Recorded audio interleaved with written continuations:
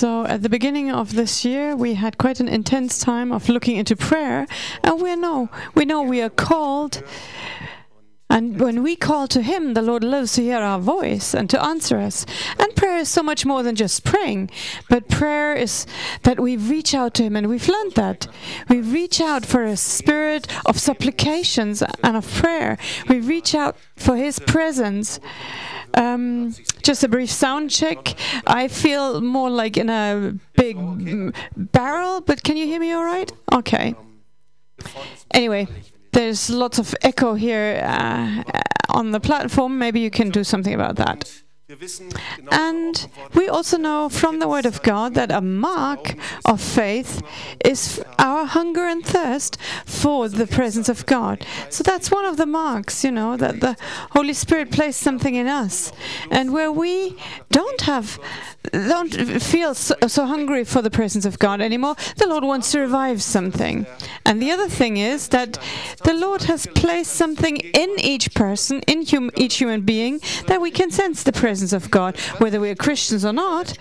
It is amazing, but every human being is capable of sensing the presence of God. It's something inside of us. There's a desire and a longing in each human being for the living God.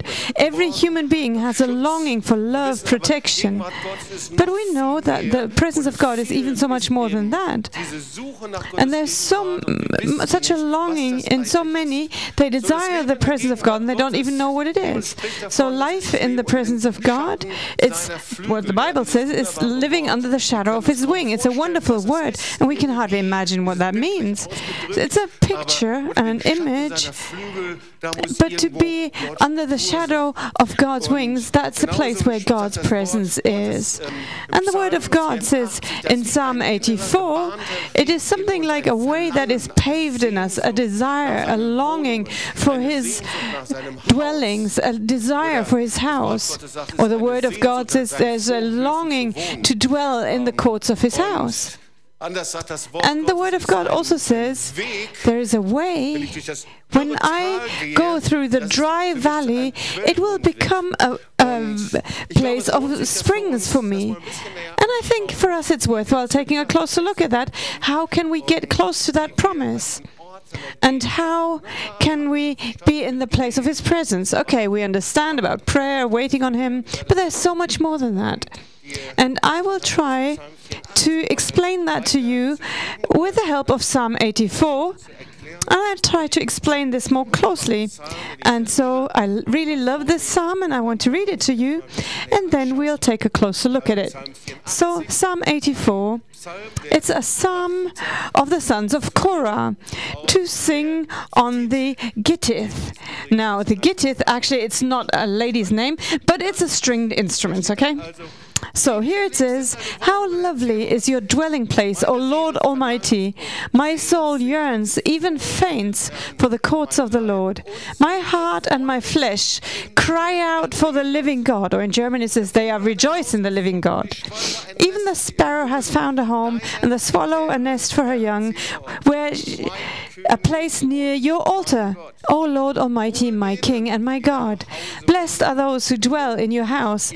They are ever praising you. Blessed are those whose strength is in you, who have set their hearts on pilgrimage. As they pass through the valley of Baca, or the dry valley, they make it a place of springs, and autumn rains also cover it with pools. They go from strength to strength, till each appears before God in Zion.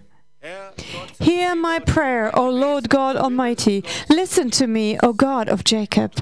Look upon our shield, O God. Look with favor on your anointed one. Better is one day in your court than 1,000 elsewhere. I'd rather be a doorkeeper in the house of my God than dwell in the tents of the wicked.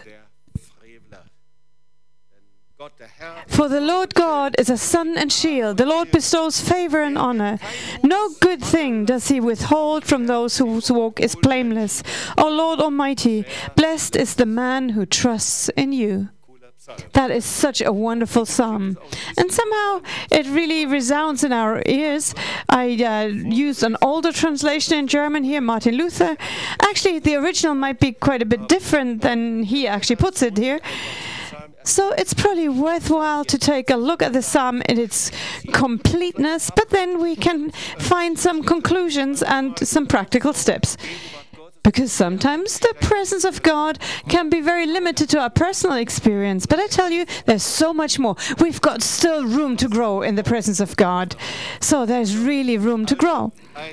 So this is a psalm of the sons of Korah, according to Gittith. Now, Gittith, I explained to you. But it is a good beginning with the sons of Korah, right? I don't know whether you immediately recognize the name. But how was it with Korah? You know, he was their ancestor. I don't know whether it was their great-grandfather or whoever. But he took 250 very recognized people, elders. They wanted to push out Moses and Aaron. And they arose inside.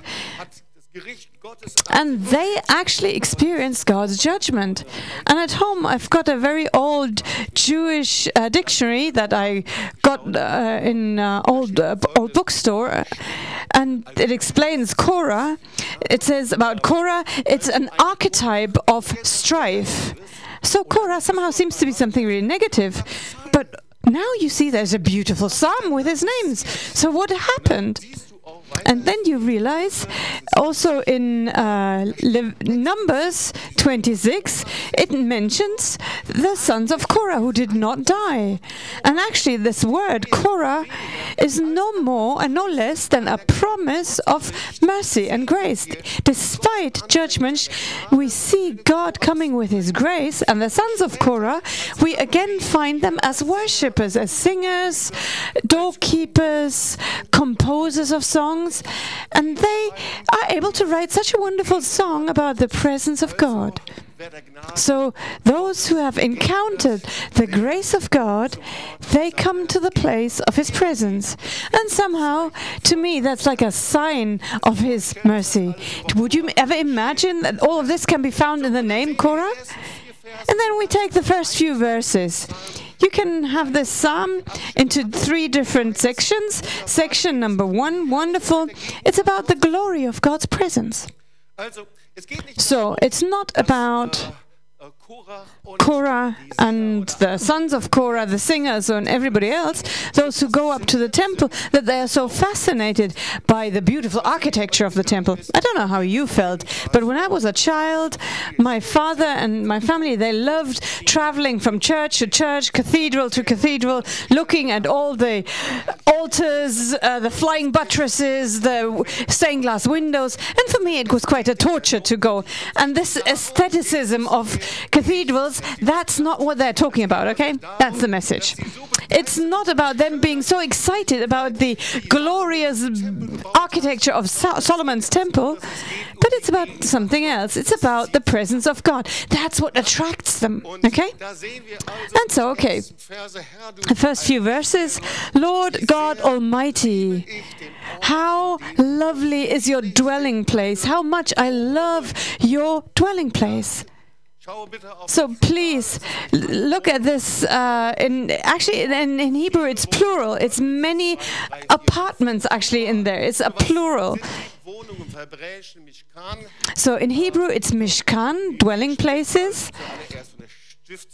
So the Bible speaks about the tent of meeting. That is also called as the dwelling place, the house. It's got different coverings, and the top covering was with lots of ornaments. And then that was the first tent of meeting. And then Solomon's temple had different sections, the outer courts, inner courts, and the Holy of Holies, the sanctuary. But actually, these dwelling places don't just speak about Solomon's temple, but this speaks about the place of the presence of God. So this is not about us learning that we can only worship and meet with the Lord on the Temple Mount in Jerusalem. That's not quite true. You can meet him there, but not only. It's about you encountering the living God right where you are. You can change your dwelling place into a dwelling place of the presence of God. How lovely are your dwelling places, is what it says. And then it says, verse 2, it says, my soul yearns. So that is hungers, even faints for the courts of the Lord. So this yearning is kala. This word to yearn for something is actually also connected to the fact that something is completed. So I can only be completed from God's perspective. He can only bring me to the goal once this longing is in me. My soul yearns, faints, is desiring. This desire is in my heart, my whole body, my physical body, my soul, everything I am, my whole existence. I desire this. And so actually this is quite different to what we might experience in our own lives. You know, that's not religious. But actually this is something that is driving you. It's making you reach out for God. You desire to meet with Him. You are longing to receive everything from you. Everything in you cries out for the living God. And my friends, that is like the landing strip for the presence of God. This desire, this longing, hunger and thirst. I remember when I got saved and heard about the power of the Holy Spirit, and I heard about what the Holy Spirit's doing, and that we can have encounter with Him, that we can hear the voice of God. That was all Spanish to me. It's all Greek to me. I just did not know what to do with it. And in my heart, there was just one desire, and that's the desire that drives you to pray. It causes you to get up in the morning, praying every Friday night. That desire actually drives you to receive more of the Lord. And now that's the desire and longing. That's a mark that the Lord is doing His work in us. So this is what verse 2 is talking about. And then we see verse 3, even the sparrow has found a home, and the swallow a nest for herself. And so actually, now instead of dwelling place, it uses the word home. So in my Father's house, there's many dwelling places, is what Jesus said. Or it can be translated apartments, many houses. So this is focused on eternity, many dwelling places, talking about God's house. And this house also has different kind of meanings. It's always like a trifold sound. One house is the Temple of Solomon. The second house, of course, is in the New Covenant. We see it's the house is the church, the house of God, household. But also the house can be what is expecting us in eternity. But actually, even the sparrow has found a home, and the swallow a nest for herself, where she may have her young. And then, very suddenly, it says, your altars. Or in English, there's a place near your altar, but in German, it's your altar. That's what it is.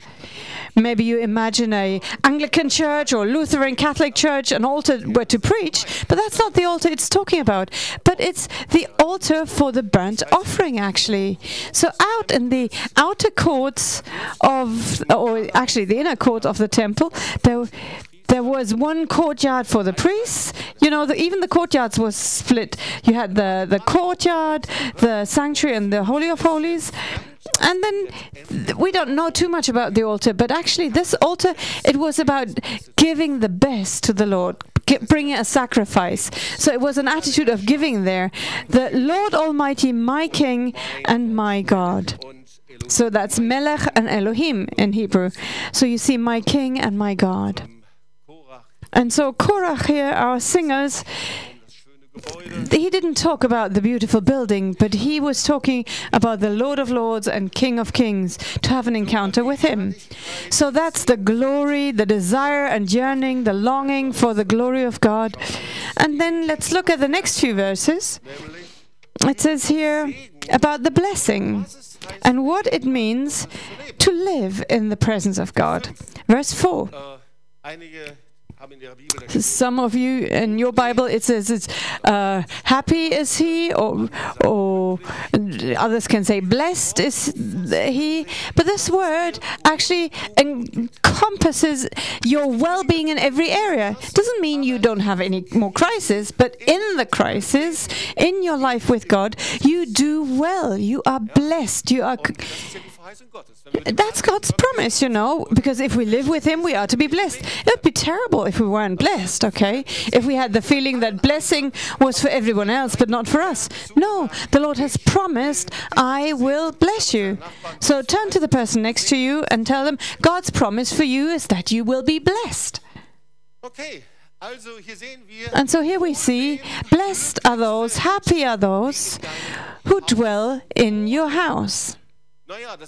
So that is kind of slightly different. That's not just about coming to the house of God every now and then. For instance, like today we see, blessed are those who attend a service every now and then, or who attend cell group or something. No, that's not what it's talking about. But those who dwell, who live there, that's a lifestyle, who are there day and night, who praise you all the time. And praising here, they're ever praising you, that's halal, so that's hallelujah, yeah. They honor you continuously.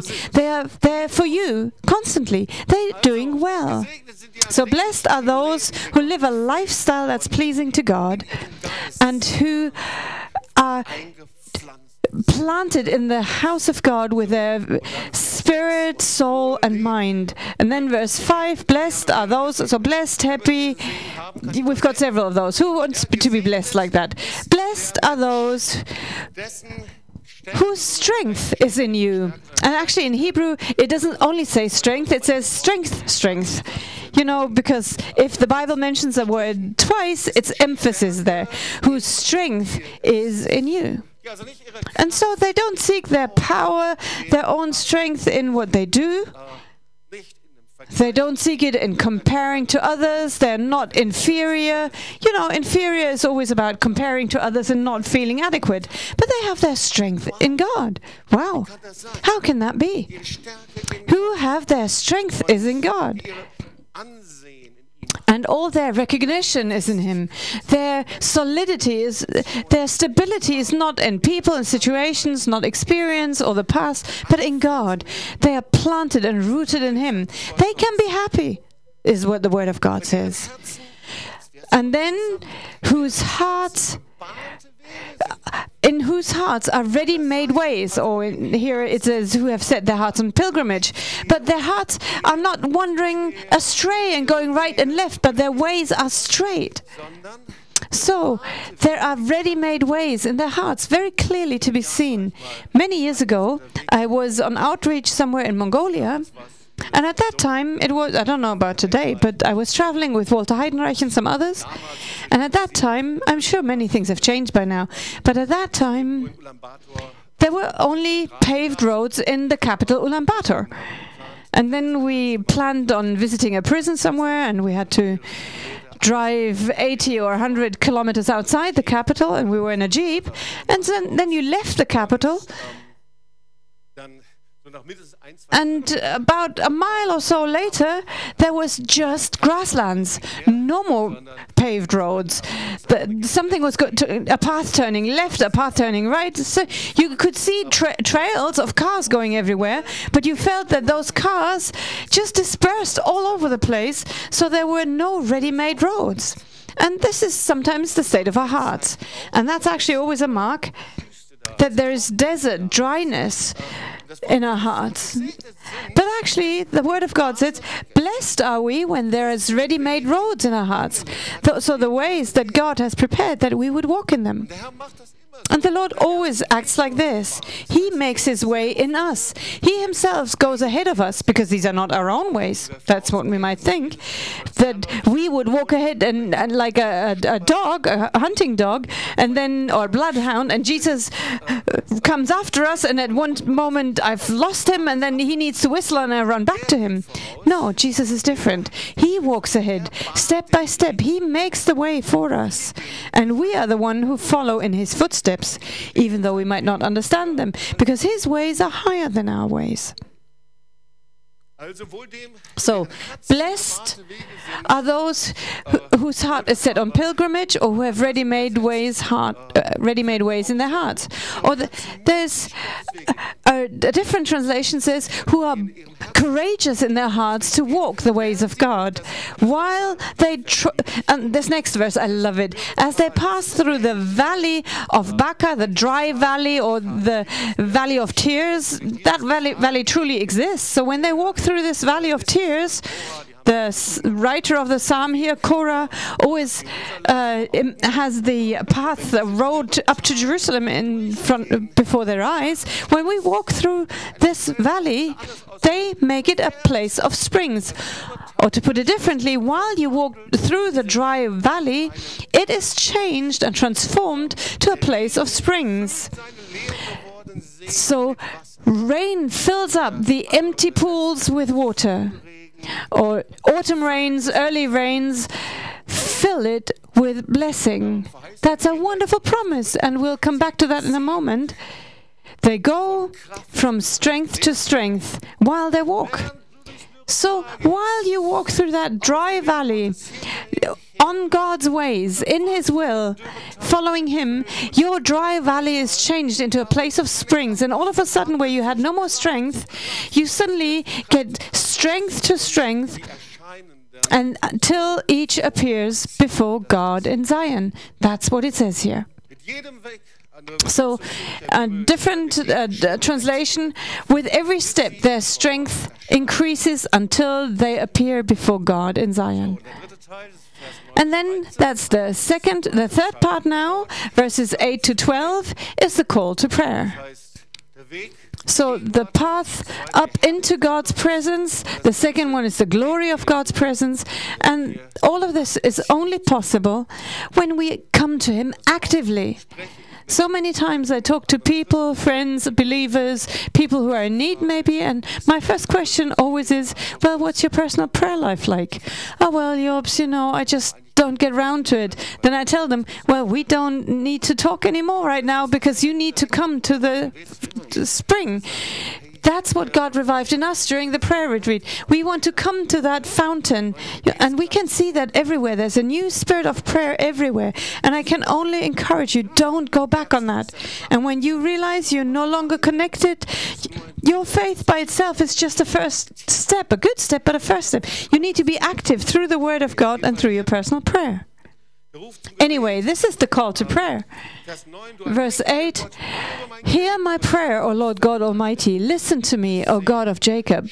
Verse 9, look upon your shield, or look, you are our shield. We can see that in the Psalms over and over again. God is my shield. He's my protection. What can happen to me? He is my sun and shield. And so this is the prayer. God, you are my protection. That prayer is not just a quiet waiting.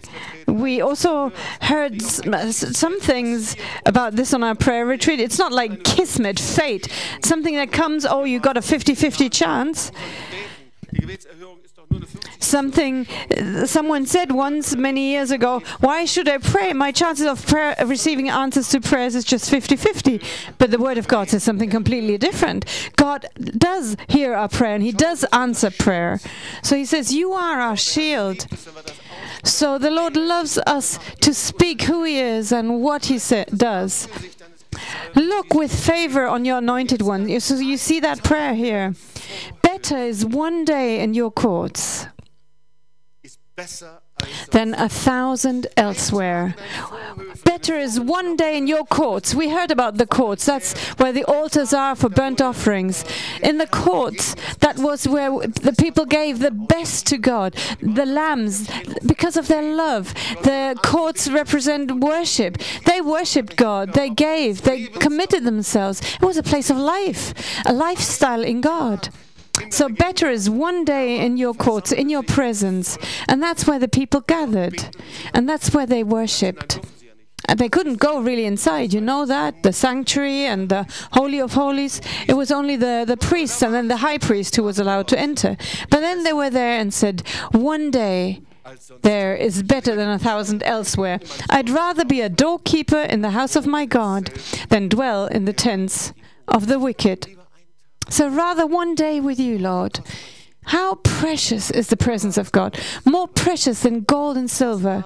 More precious than any holiday or all-inclusive holiday. Better than any vacation time, any ski trip. I mean, these are great things, so please, I also like that, so don't worry. But it's better. One day in His presence is better than anything else that we could ever buy or ever dream of. One day in His presence is better than anything any man or woman could ever give you, any human being could ever give you, better than any family could ever be for you. One day in your presence is better than 1,000 elsewhere. And that gets us to verse 11. Here he really brings it down to a point. He says, "For the Lord God, Yahweh Elohim, is a sun and shield." So the word sun also goes for the east, okay? Sun and shield. That's where the light comes up, where the glory rises. And then it says, "The Lord bestows favor and honor."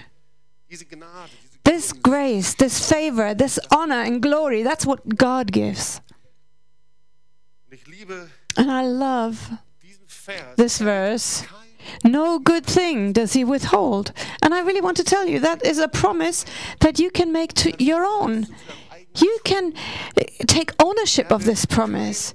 No good thing, no beautiful thing, no delicious thing will He withhold from you. Luther says, "You will have no lack in any good thing," or "the godly shall not lack anything." So He will not withhold anything from you. Those who give themselves to Him and whose walk is blameless, who live in His perfect will. You follow in His footsteps. You serve Him. In the little things, in the invisible things. You took a decision that He has first place in your life. You worship Him. You are with Him. Maybe you go through inner struggles that nobody else sees, and the Lord looks at you and He says, "Hey, should I withhold anything from you? I don't withhold anything from you. I don't keep anything from you. You will not be in any lack or need." And then verse 12, it says, "O Lord Almighty, blessed is the man who trusts in you." So this is like you draw the final line under your equation, and the sum of all is Lord God Almighty. Blessed, happy is the man, the human being, the person who trusts in you in all areas of his life. And when I read that, I think, "Oh Lord, I want to trust you. In everything I do, I want to trust you. Trust you even more." Trusting Him is not just a one-off signature, and not saying once, "Oh yeah, I believe Jesus is the risen one," but faith is active every day afresh. Trust starts early in the morning when I pray and commit the entire day to God. Trust continues where I maybe have problems. Trust goes into areas where I'm not successful, where suddenly money is not there. Trust is where relationships are coming apart. Whom will I trust? Lord, I want to trust you more. I can't put my trust in people, but I can only put my trust in the living God. And that's what this psalm is about. This trust. It's so precious to the Lord, and this trust opens the door for His presence. The question is, how do I get to this place? How do I get to the place of His presence? I've got good news for you. You don't need to go on pilgrimage to Jerusalem, even though it's very nice, and I would recommend to you to come to Jerusalem. The next March of the Nations is surely coming, and actually Heidi Baker has promised to be there. Okay? And many other cool things that we have already prepared. Joshua Aaron, who's going to be here next Saturday, he'll be there for the March of the Nations. But that's a different story. We'll tell you more later. But you don't need that pilgrimage to Jerusalem. And you don't need to walk on St. James's Way, even though many want to walk there, the pilgrimage path, a place of meditation. I'm sure it's good for your health to go on a walk, but you don't need to walk there. You can go on another walk. And And you don't need to come on pilgrimage to Tübingen either. If you're listening via TOS TV and think, oh, now at last you have to come to Tübingen, of course you're welcome and we'll be happy to have you. But actually that does not take us to the place of God's presence. But I would like to tell you a secret. How can you open the door to His presence? That door has a name. Jesus is the door to His presence. Oh, hallelujah. The Word of God says, to those who knock, it shall be opened. That's the places of His presence. His presence dwelt among us. He dwelt among us, and His glory was seen. John 1. Yeah, the Word became flesh and dwelt among us. He was full of grace and truth, and we became witnesses of His truth and glory. So that's the glory the Father had given to Him, His only Son. So remember the Mount of Transfiguration. The 3 disciples went up the mountainside with Jesus, and the glory of God, Shekinah glory of God, came down. And they didn't want to leave anymore. They forgot space and time around them. They didn't have any watches. It was just the glory and presence of God there. Oh Lord, let us make tents here. Let us build dwelling places again, yeah? So wherever the presence of God comes, you can take off your watch. And because if you pray and just keep your eye on the watch, you still haven't even reached the courts yet. You may be somewhere, you are still at a distance that you need to overcome. That's not a problem, but you should overcome it. So Jesus is the one. And Jesus says about Himself, I am the temple. And actually, Jesus meant His own body when He spoke about the temple. He says, this temple will be torn down and I will raise it again in 3 days, is what He says here. Jesus says, I am fullness, and those who have me will have fullness of His presence. So, Colossians 2 verse 5, because in Him the fullness of the Godhead dwells bodily. My friends, I want to have this fullness, because when it says fullness, it means fullness. It doesn't mean fullness of body and of waistline, of fullness of thoughts, but all my fullness is in God. Fullness of peace, of joy, of righteousness, fullness of blessing. So turn to the person next to you. The fullness of God is for you. All fullness is in Him, right? And John 4 verse 23, Jesus says, we are to worship Him in spirit and in truth, but the hour is coming, and it's even now, that real true worshippers will worship the Father in spirit and in truth, for these are the worshippers that the Father seeks. So every place where Jesus is honored, where He sees our commitment, every place where we seek Him with all our hearts and seek and desire Him, yearn for Him, that is and can be a place for God's presence. Whether it's your bedroom, your living room, whether it is your broom closet, it doesn't matter where it is, where you are. It might be in impossible circumstances, but where you are yearning and longing for Him, reaching out for Him, worshipping Him, coming to Him in His name, that is the prepared place to come into His presence, and He will come. But there are a few things that we need to learn. And there is 2 or 3 things that I've learned in recent days and that I would like to share with you. Because the first thing that would distract us is the situation around us, right? You say, oh, Job's wonderful to have this message, but when I get back home now, there will be such a heap of work waiting for me. My mind is just really boggling with what I have to do. At home, my depression is catching up with me. At home, there's all these problems. All the, we're fighting at home, bitching, and it's really terrible. Today is Sunday, and Monday, they call it Blue Monday, because you've got such strange feeling. Oh, you've got to start the week, and everything is crashing in on you. Oh, Jobs, you don't even imagine what's going on in my life. But we actually need to learn something about the desert. You see, because when we take a look at the desert, and I was told, there are Christians who sometimes do walk through desert places. Maybe you too, ever been there? Ask the person next to you, have you ever been there?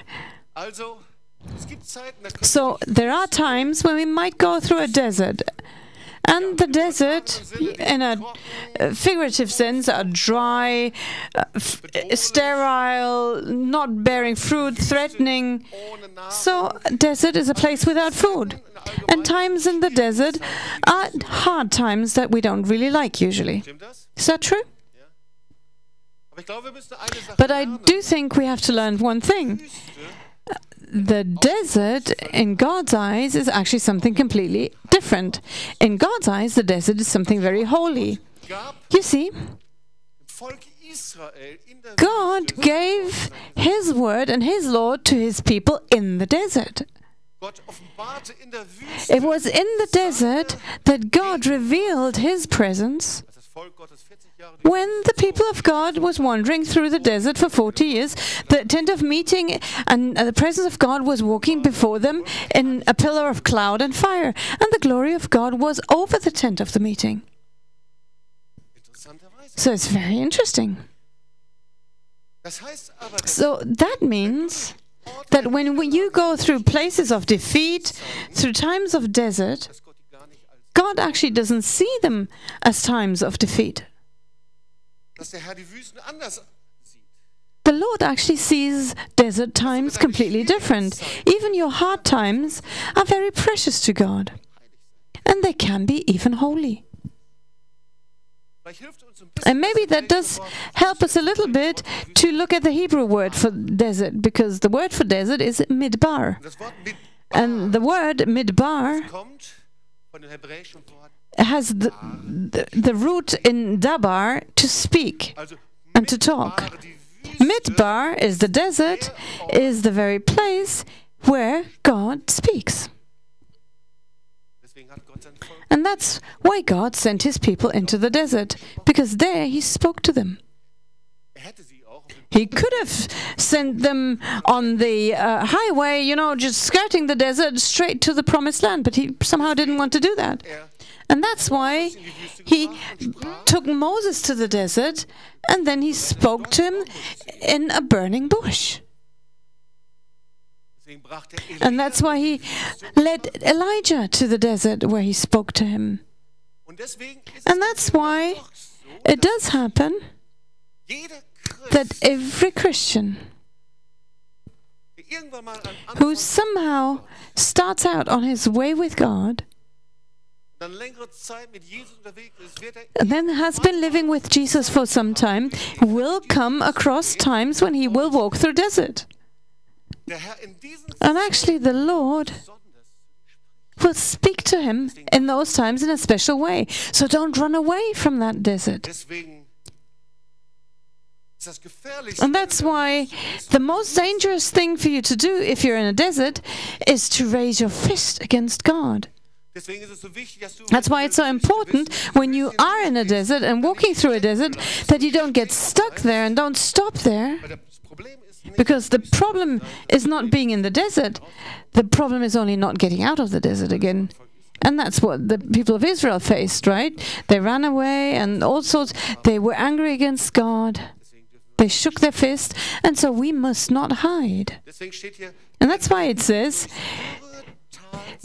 and so when they walk through dry places, it shall be turned in a place of springs for them. That's Psalm 84. Step 1, never leave the path into His presence, even though you might be going through desert times. That's what the Word of God says. Oh Lord, how much I love your dwelling place, the place where your presence lives. Whether it's a time of desert, a dry valley, or whether you're in struggles and battles where you think, oh, you're all by yourself, the important thing is keep on track. Keep direction in this time, because the time in the desert is not a problem, but it's important that you reach the new land.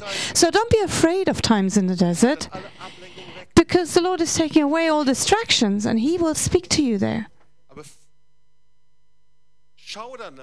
But take care that in these times you will not remain alone, because some people think they have to face these times on their own. But actually, the people of Israel was only able to cross the desert as a people, together. And those who somehow ended up staying in the desert by themselves, you never heard anything else from them. So don't remain by yourself if you're in a desert. Next point. Psalm 84, verse 11. The Lord bestows favor and honor.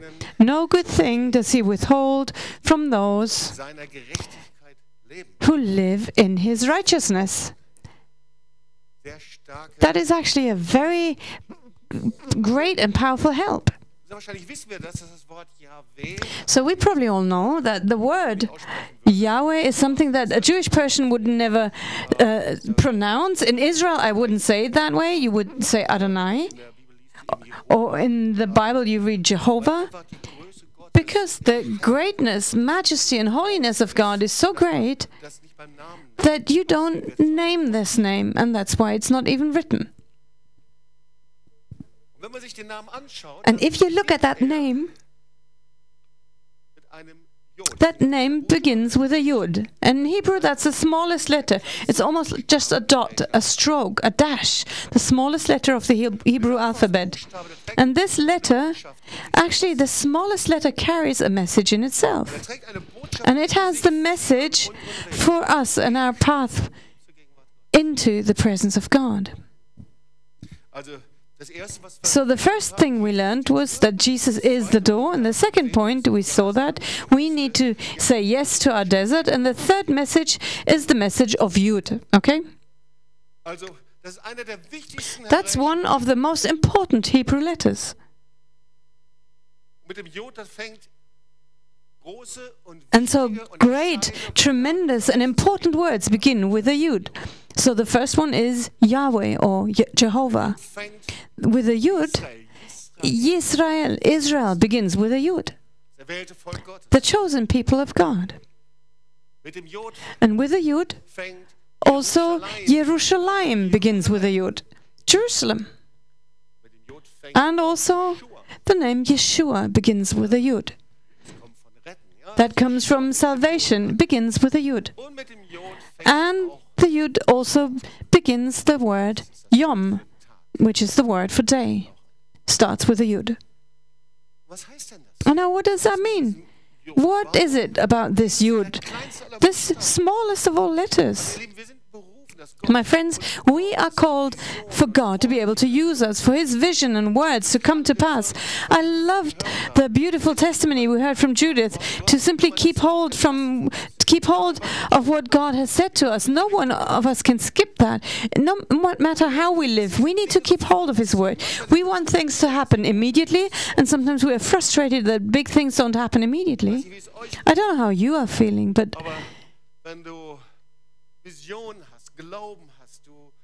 if you have a vision and faith and want to see things happening, and then you get a bit older and the things don't happen, then you look back and maybe you're frustrated about it.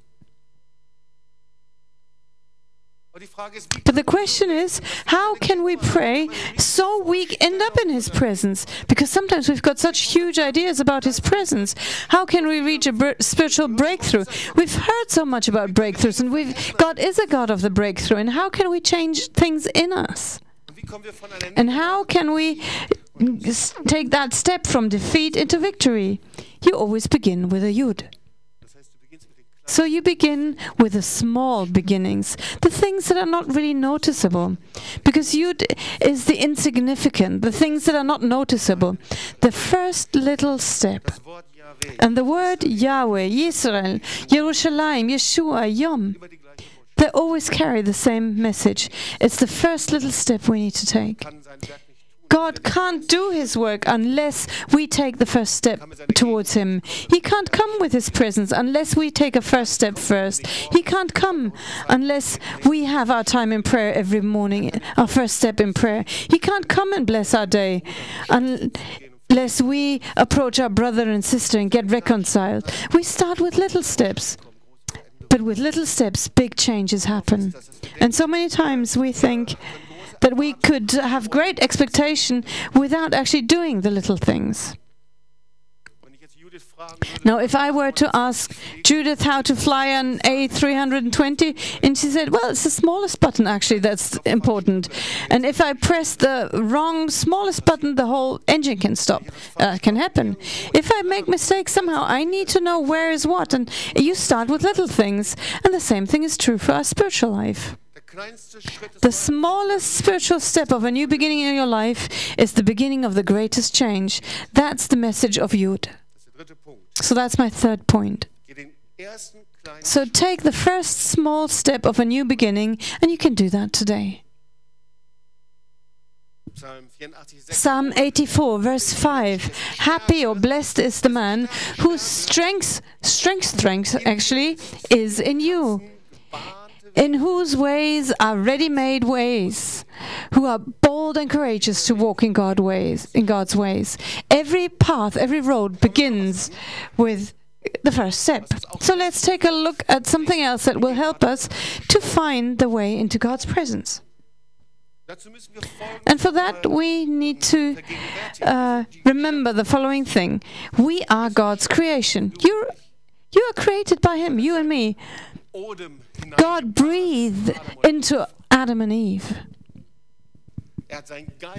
He put His Spirit in you. He made you a living soul. Did you know that you are a living soul? So turn to the person next to you. Believe it or not, you're a living soul, a living being.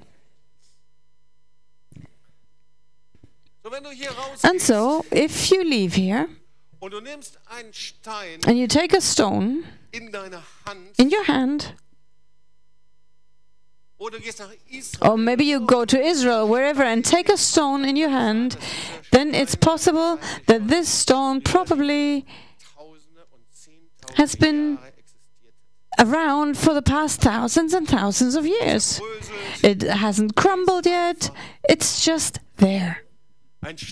A stone exists. It's probably still going to be the same stone in 100 years, whether it's a stone you've got somewhere on your bookshelf, or if you don't throw it into the sea or whatever. A stone simply exists. It's just there. And a deep secret, this stone doesn't have a heartbeat. It actually exists without a heartbeat. It's just there because it's a stone.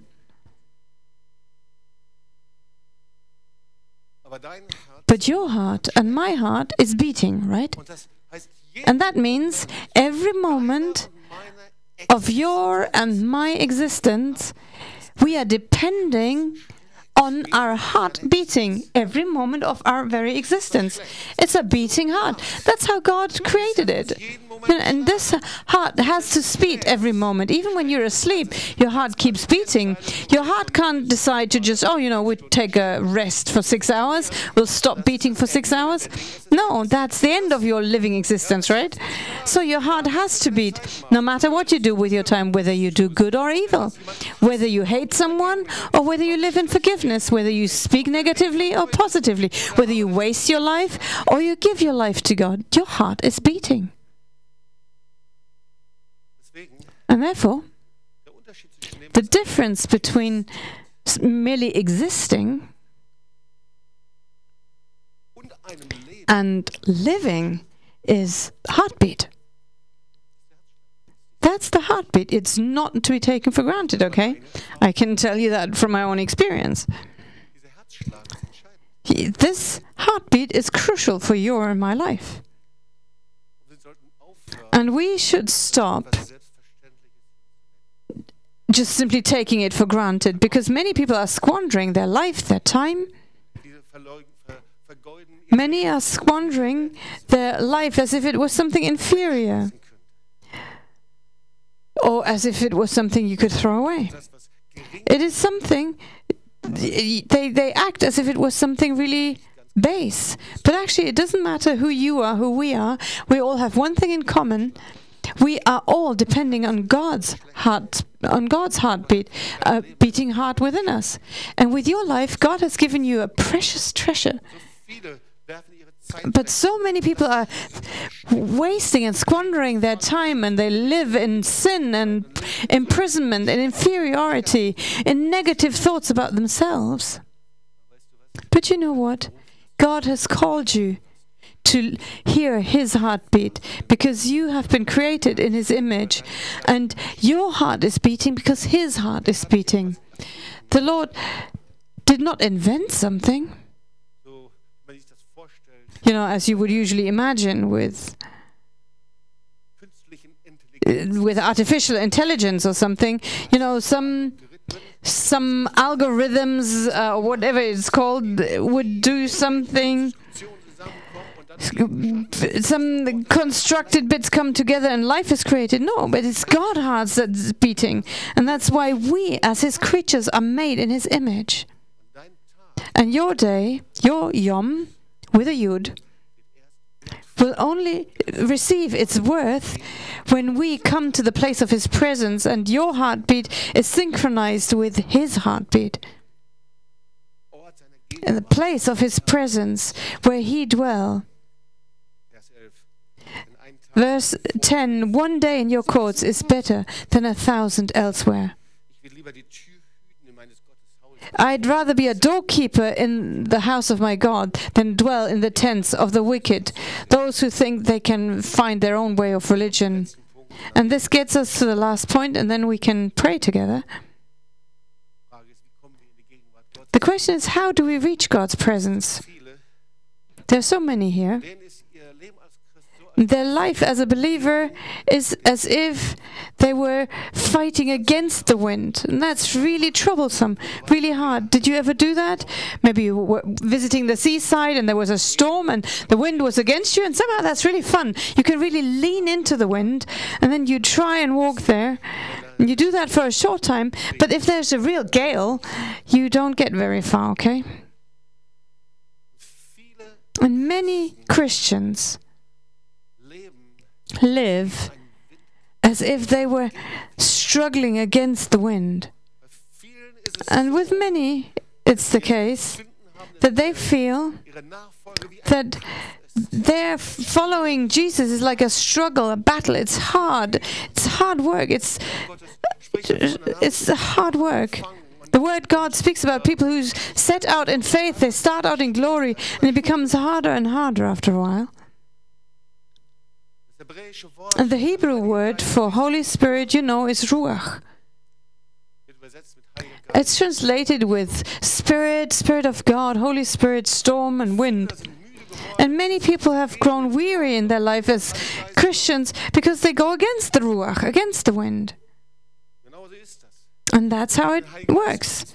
If you fight against the Holy Spirit, you're like, really, something is holding you back. Some things are getting harder and harder. Things are costing you a lot of effort. But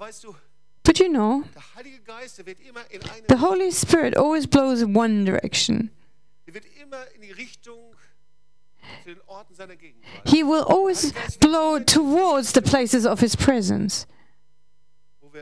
Always in the direction of where we can meet the living God. He always blows into the direction of His holiness. That's why it's the Holy Spirit. And He always blows against anything that is lacking in holiness, that He's not pleased with, something where we have separated from God, where we live without faith, separated from God, without the Word of God, where we start going without the presence of God, where we go without the presence of God, where we don't want to obey, where we don't want to live according to God's principles anymore. And all of a sudden we realize that our feelings might not be different. But suddenly things get harder and harder, and the wind is blowing against us, blowing in our face, and things are getting hard, and it's hard work to go to services, to attend cell group. Before, you used to be so happy simply researching and digging into God's Word, digging in His Word, and suddenly, all of a sudden, it's such hard work, and your life has changed, and you've got magazines everywhere, and you thinking more about boulevard press than anything else in TV or channel hopping, you're thinking about gossip stories, and suddenly things get harder and more difficult. But simply try it the other way around. Maybe today. And simply run back into the direction of the Holy Spirit. come and run to Jesus, into the direction where you can meet with Him, into the direction where you can meet with Him in prayer. Maybe it's just the first little steps you do into the direction of what God is pleased with, the direction of His kingdom, the direction of reconciliation. And maybe it does cost a price. The direction of getting your life right with God, the direction of confessing sin, the direction of having fellowship with Him and being before Him. All of a sudden you realize, wow, wind is flowing on your back now. Suddenly the Holy Spirit's backing you. Suddenly the things that He's pleased with are suddenly easy for you. You are no more struggling against obstacles and resistance anymore. And your dry valley, you can pass through so much quicker. And while you're walking through the dry valley in God's footprints, is changed into a place of springs. You don't need to dig, you don't need to work hard, but it happens. And the autumn rains come and fill the dry places, the cisterns, the pools. And you are someone who trusts in the Lord. And in closing, I would like to take one more look into the New Testament, Titus 2, verse 11. Paul writes, because the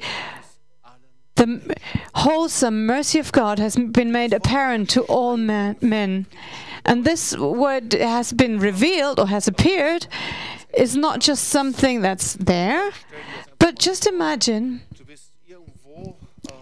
you are just somewhere on a piece of property or in a location without hills or trees. Maybe it's, the flatlands of wherever. You're standing there and suddenly you see something appearing in the distance. You see someone is coming. And he will take maybe 2 or 3 hours, don't know how long, until he gets closer. But he gets closer and closer and closer. Maybe like in East Anglia or somewhere. The spot on the horizon is getting closer and closer. You can see him. You can't even tell who it is yet. You can't communicate with that person yet. But it's appearing. And then he is arriving, actually, and standing right in front of you. And that's the point where you can take hold of him, where you can embrace him, where you can receive his blessing. But he doesn't stop there. But the word to appear actually means he walks past you and will continue on walking and walking. And then there's one point that you can actually miss, or we can miss, to take hold of him. Because unless we don't receive the blessing, unless we take hold of the grace that is there, that has appeared, he will walk past. And he will keep walking, walking and walking. And we'll just see him from a distance. You can say, yes, I have seen him, I did see him, but there's a moment where I did not take hold of him. And this is what Paul is writing to Titus here. For the grace of God that brings salvation has appeared to all men. So we need to take hold of it. Yes? So he is here. He has a name, and his name is Jesus. And he wants not just to draw you into his presence, but he wants to come with his Holy Spirit. He wants you to stand in his wind and say yes. Say yes to the first little steps, to Jesus, to himself.